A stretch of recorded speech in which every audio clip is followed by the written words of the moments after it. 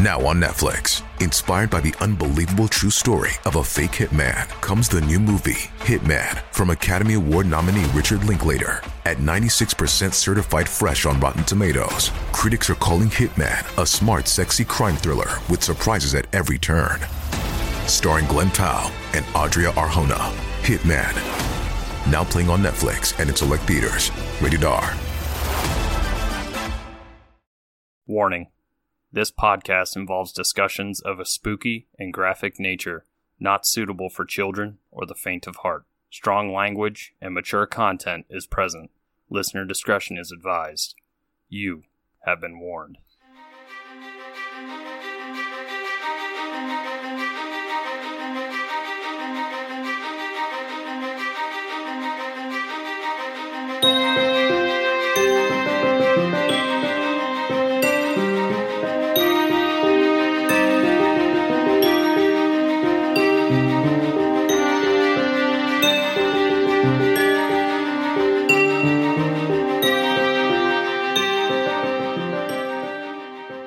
Hey Spooksters, and welcome back to another Stabby Snippet here on Three Spooked Girls. My name is Tara, and as always, I'm joined with my ghoul friend, Jessica. Hello!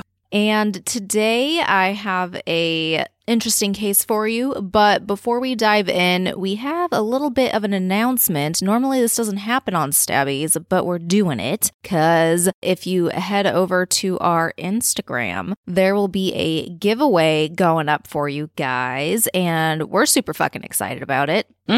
We have partnered with our favorites over at Death Wish Coffee. We are going to be giving away 2 fucking badass care packages to 2 of our followers, and it's super easy. All you have to do is just make sure you're following us and then follow the other instructions that will be in the caption on that photo. There's going to be a pound of coffee each, a bunch of stickers. One package will have a mug, another will have a tumbler, and both packages will have a Three Spooked Girls camper mug and some other little swag from us too. So all kinds of cool stuff. Definitely go check it out. This is going to run from today through next Thursday, and then we will be announcing the winners on Instagram on Friday the 13th. Yes, our favorite day of the month.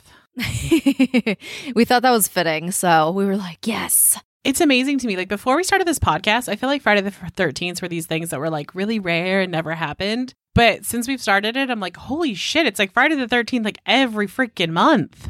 I know, they happen a lot more frequently than I thought. But yeah, so go enter there if you want some coffee. I know in our time, which is earlier in the week, some people had asked us about Death Wish coffee. So this is a good chance to try some out for free on us and on Death Wish. I do love me a cup of Death Wish coffee. I've talked about it before, and I'm typically like an iced coffee girl. I get like the bottle from the store, the Starbucks. But if I want a nice hot cup of coffee, I go for the Death Wish. Yeah. And they actually have cold brew now. Ooh. So that's cool. I want to try it. Yeah, it's in like cans. I like cold brew. Right? I know, I want to try that out. But yeah, check it out. But enough about that. We are going to go ahead and get started. So as you can see by the title of this episode, I'm going to be talking about the Jayme Closs case today. In current time, because we're in the first week of March, there's been a lot of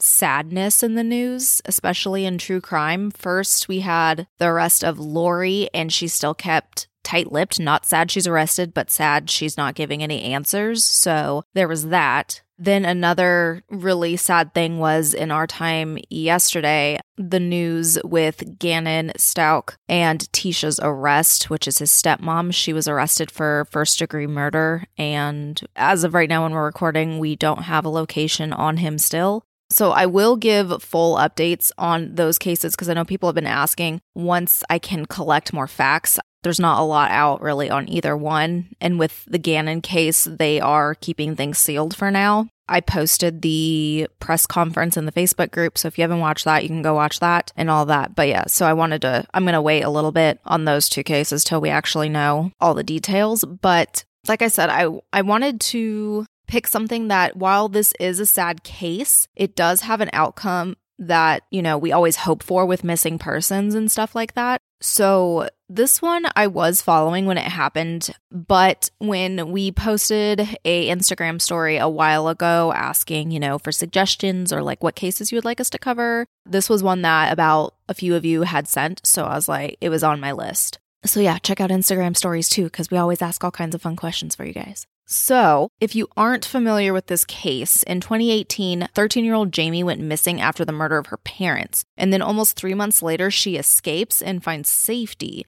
We don't see cases like this happen often. Usually, it is sadly the worst case scenario, but like I said, I kind of wanted one that had some kind of good to it, So, here we are.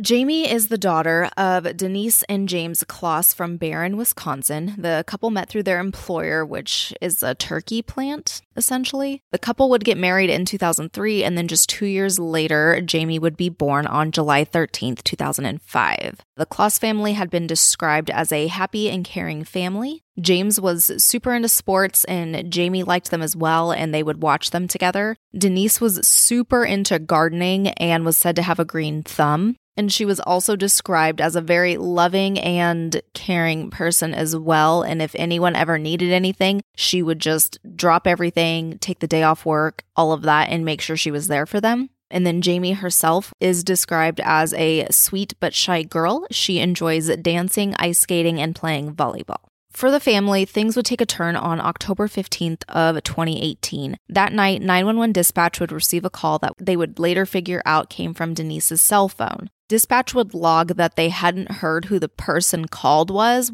like they weren't talking or anything, but they could hear a disturbance in the background and they heard yelling. Eventually, the call would drop and dispatch called right back, as they do, and instead of someone picking up, the call went straight to voicemail. Well, that dispatcher decided to send the police over to the Kloss residence, and they literally got there within 4 minutes. Once the police arrived, though, they saw that the front door had appeared to be kicked in, and also they would find the bodies of James and Denise, but they wouldn't find Jayme. So at this point, the police pretty much suspected that Jayme had been abducted, and then they issued an Amber Alert that same day by 3:30 p.m. Something weird that police did come across when they were doing this first investigation on the crime scene was that there was basically no evidence found. There was nothing. There was no, fingerprints. There was no footprints, really. There was nothing. So it appeared that whoever did this had been meticulous in planning the killings and the kidnapping so that they wouldn't get caught.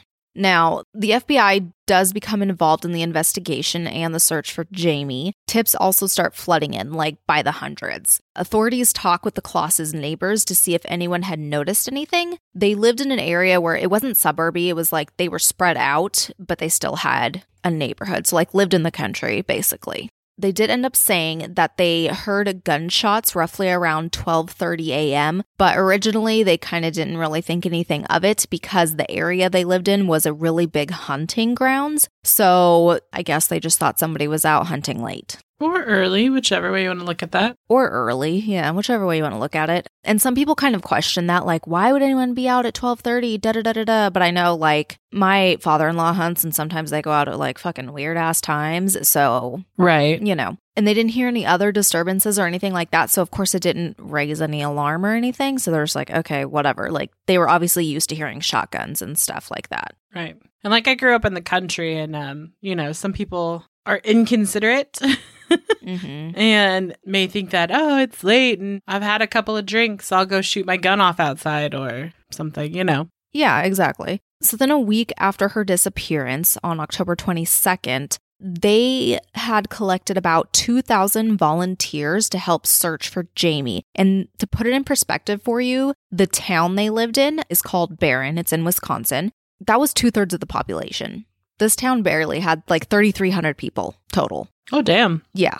That town came together. Also, the same day, they held a prayer vigil for Jayme as well. They called it a gathering of hope at Barron High School in the football stadium. And then the police also released 2 photos of vehicles of interest that they had captured on some surveillance footage near the Kloss home during the murders. Later, these would be cleared, though, and not lead to anything. So on the 24th, the FBI put out a $25,000 reward for Jayme's return. And then just a couple days after that, it would be doubled to $50,000. And this was donated by the Kloss's employer.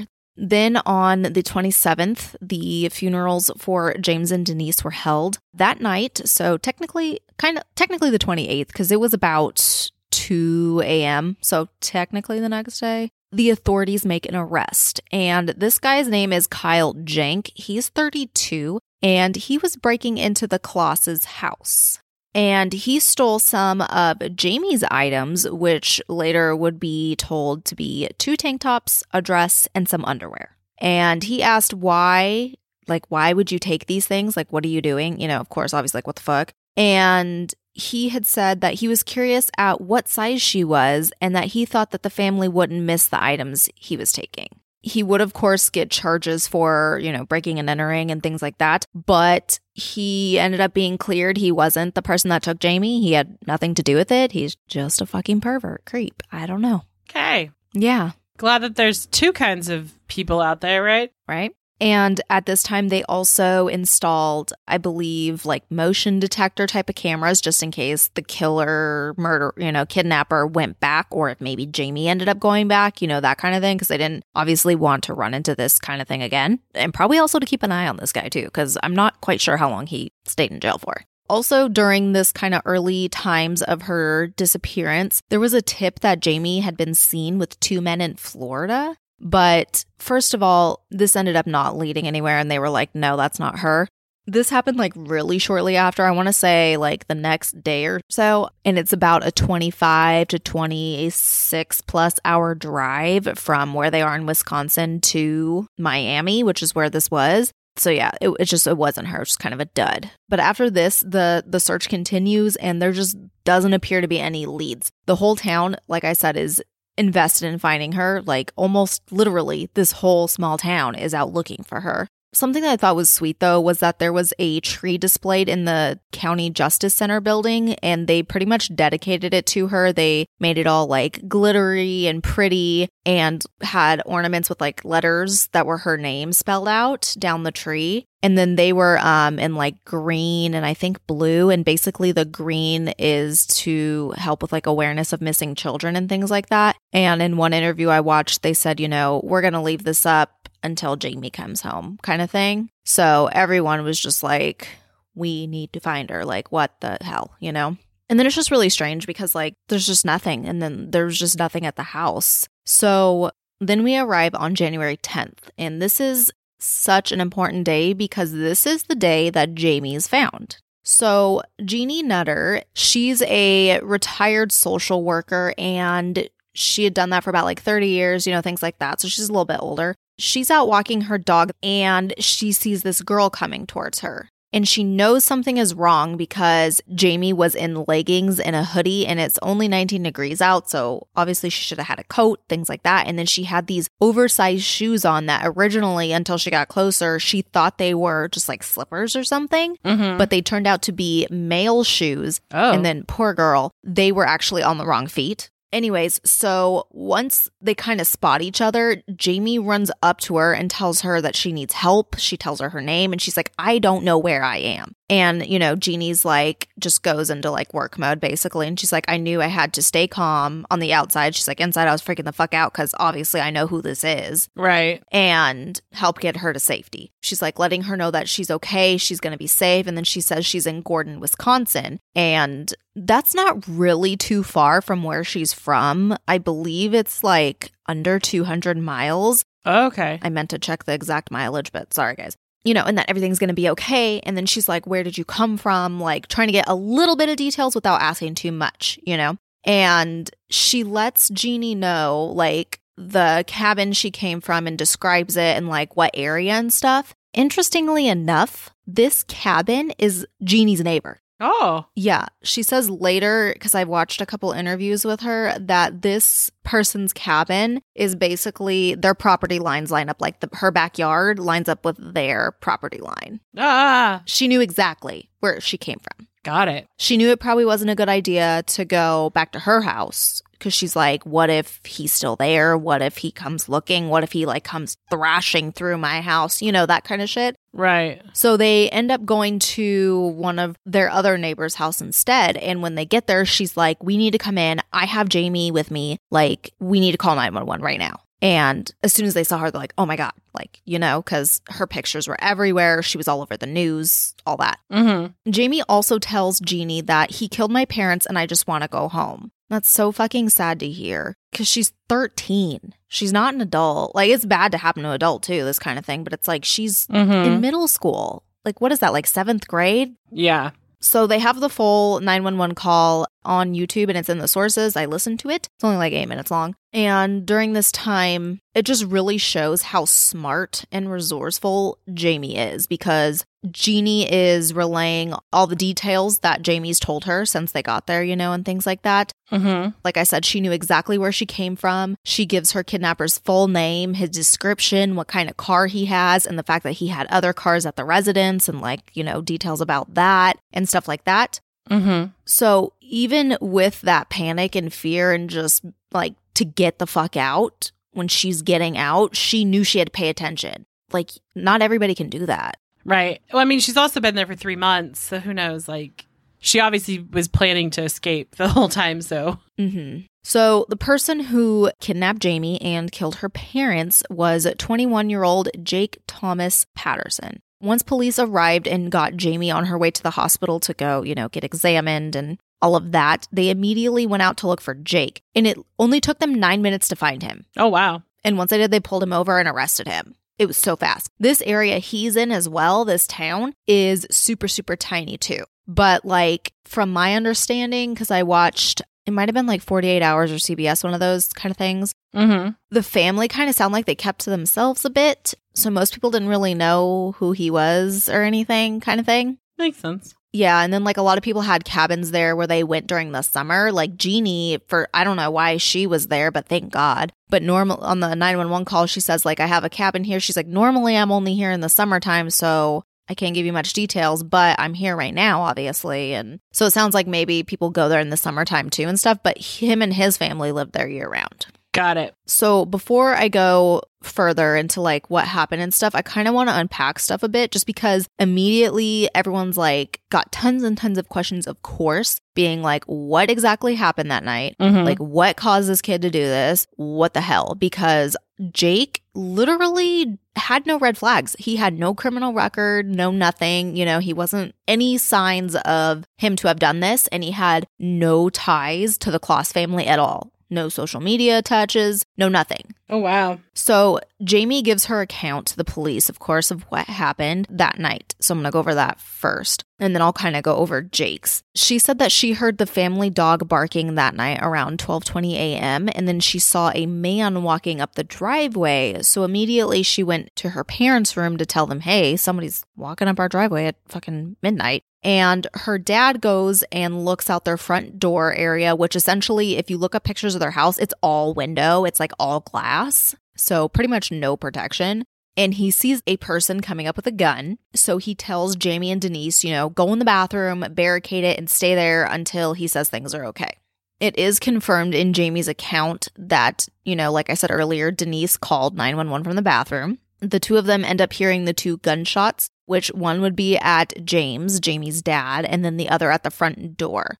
After this, Jake comes in and breaks into the bathroom. Initially, he instructs Denise to tape Jayme's mouth with like electrical tape. She ends up struggling because she's obviously terrified. So he takes it from her and then tapes Jayme himself. And it's not just across her mouth. It's like he wrapped it around her head type of situation. Oh, God. Yeah. And then he also tapes her ankles and hands together. After this, he takes Denise out of the bathroom and shoots her. So now both of her parents are dead. And then after this, he tries to tell Jayme to walk with him to his car, but then remembers, oh yeah, I taped her ankles. She can't walk. So he drags her through the house, past her parents' bodies, and out the door. Yeah. And she said that the car ride to his cabin felt like it took hours. I'm sure it would. And once they get to Jake's cabin, he takes her into a bedroom and instructs her to undress so he could take her clothes because he didn't want to have any evidence lying around. She also mentions that anytime he left the house during her captivity, that she would be put under the bed and told to stay there. And then he would place things all around the bed and then put weights around the bed too. So that way, if she got out, he would know. So basically, like, she could obviously put the first stuff back, but the heavy weights, she wouldn't be able to get exactly back, kind of thing. And then he would also add like blankets and such to act as like soundproofing her in case she moved or coughed. Because the other fucked up thing is, like, while he had her, he would still have like family and friends and stuff come to the house. And they had no fucking clue. Oh my God. Mm-hmm. Because he kept her in like this basement cellar type of bedroom situation. And then she would just, she'd be left there for hours without food, water, or being able to go to the bathroom, anything. Like, he would just leave her there. And what's sad too is, like, on Christmas Day, she was left like that for 12 hours. Oh no. Mm-hmm. And if she were to disobey him or anything like that, he would just threaten her and just say that bad things would happen. That's really all she ever said about it. Of course, she's also a kid, so it's like we don't know the exact details on that. And then she said there was one time where she accidentally moved something when she was under the bed and he like hit her back or something, like the one time. And then he was just like, don't ever do it again, or, this is what happens and bad things will happen, that kind of thing. So after that, she like took extra care to comply and all that shit. Mm-hmm. With that, we do also have Jake's statement on what happened that night, because this is, of course, times past now. He said when he was approaching the home, he saw James looking out, and then he tried to tell him to get down. And of course, James is not going to fucking listen to you. So I'm assuming that James thought the guy was a cop or pretending to be a cop, because Jake said that James yelled like, show me your badge or something like that. And then at this point, he pretty much makes the decision that if he's going to get inside, he needs to use force, because he ends up saying he won't let anything stop him from taking Jayme.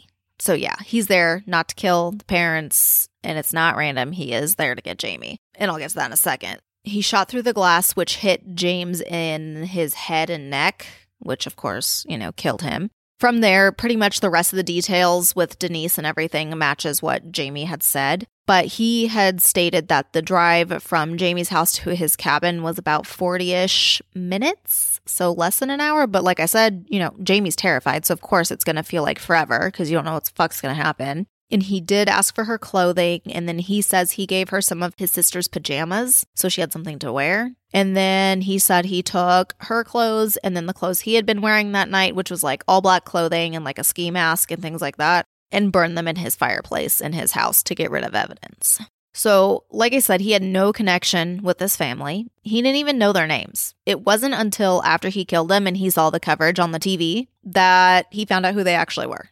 And then he told authorities that he had came across Jayme when he was driving one day, and he saw her either getting on or getting off the school bus, and he knew that was the girl he wanted to take. And it gets creepier. So October 15th, the night of the murders and her actual kidnapping, was not his first attempt at kidnapping her. In total, he tried to kidnap her 3 times. Holy shit. Yeah. So obviously there was like a stalking situation and all of that because he found out where she lived. And he said the first time he went over to her house, they must have been like having a party or something. They had company over. So he said there was too many cars, there was too many people, so it wasn't worth the risk. Like, he knew he wouldn't be able to get away with it. So he left. And then he went back a second time, and it was late at night. It was about 1 a.m., but he saw that like the living room lights were on and stuff like that, and there was movement going on in the house. And he knew this would be too risky because if they were awake and alert and stuff, it would probably draw attention, and his best bet to get Jayme was when they were all asleep.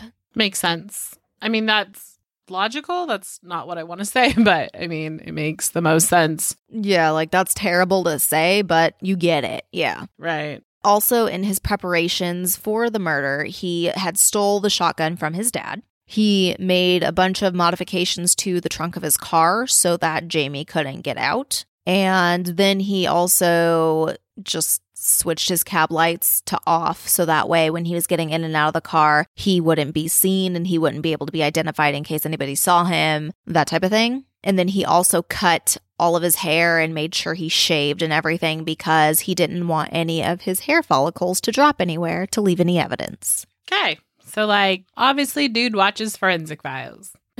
Something. And then as far as Jayme's time in captivity, according to Jake, he confirms the under the bed thing and then also says that when it was just them, she was allowed to roam the rest of the house. Like, when nobody else was there, she could go into other rooms, things like that. And that they would just spend their time watching TV, play board games, and they would cook food. They would just hang out, basically, is what he's saying. It's just weird. I'm so confused. Like, does he think that's going to nothing bad really happened to her? I mean, I made her some pasta. We played some Jenga. Yeah, he was like, all of our food was homemade. I don't think that's the problem. Like, nobody's saying you're not taking care of the kid you kidnapped. It's the fact that you fucking kidnapped a kid. Like, that's the big problem. Right. So January 10th was a day he had went out. So I guess that's when Jayme just decided, you know what? He's supposed to be gone until midnight or so. This is my time to fucking run. Oh, so he made the mistake of telling her how long he would be gone. Mm-hmm. And then honestly, running into Jeannie couldn't have been more best case scenario ever, because imagine if he was driving and then he saw her and then snatched her back up and did God knows what. Right. Like every horror movie has ever told us would happen. Right. So to kind of circle back to that, like I said, Jayme was taken to the hospital and she was admitted under guard because, I'm sure they did not expect to find him in under 10 minutes. Oh, I'm sure they did. Yeah. And then the next morning, she was released to the custody of her aunt, Jennifer Smith, and that's who she lives with now. And all of these details about what they did and things like that came out that following March of 2019. He had written a letter to a reporter and then he said that he was apologetic for his crimes and that everything was mostly on impulse, which it's you planned out all these things. I don't think that's really impulsive, but okay. And he said he was going to plead guilty at his trial because he wanted to spare Jayme and her family from having to deal with the trauma of the trial. Jake, what would have prevented this trauma? You just don't kill her parents and kidnap her. Yep. And then this past May, he was sentenced to life in prison without the possibility of parole, ×2 for each murder. Oh, good. Yes. And then he also got the maximum sentence for kidnapping Jayme, which is an additional 40 years. Oh, nice. Mm-hmm. Good for you, Wisconsin, with your 40 years. Unlike, North Carolina, which is only 30. Right.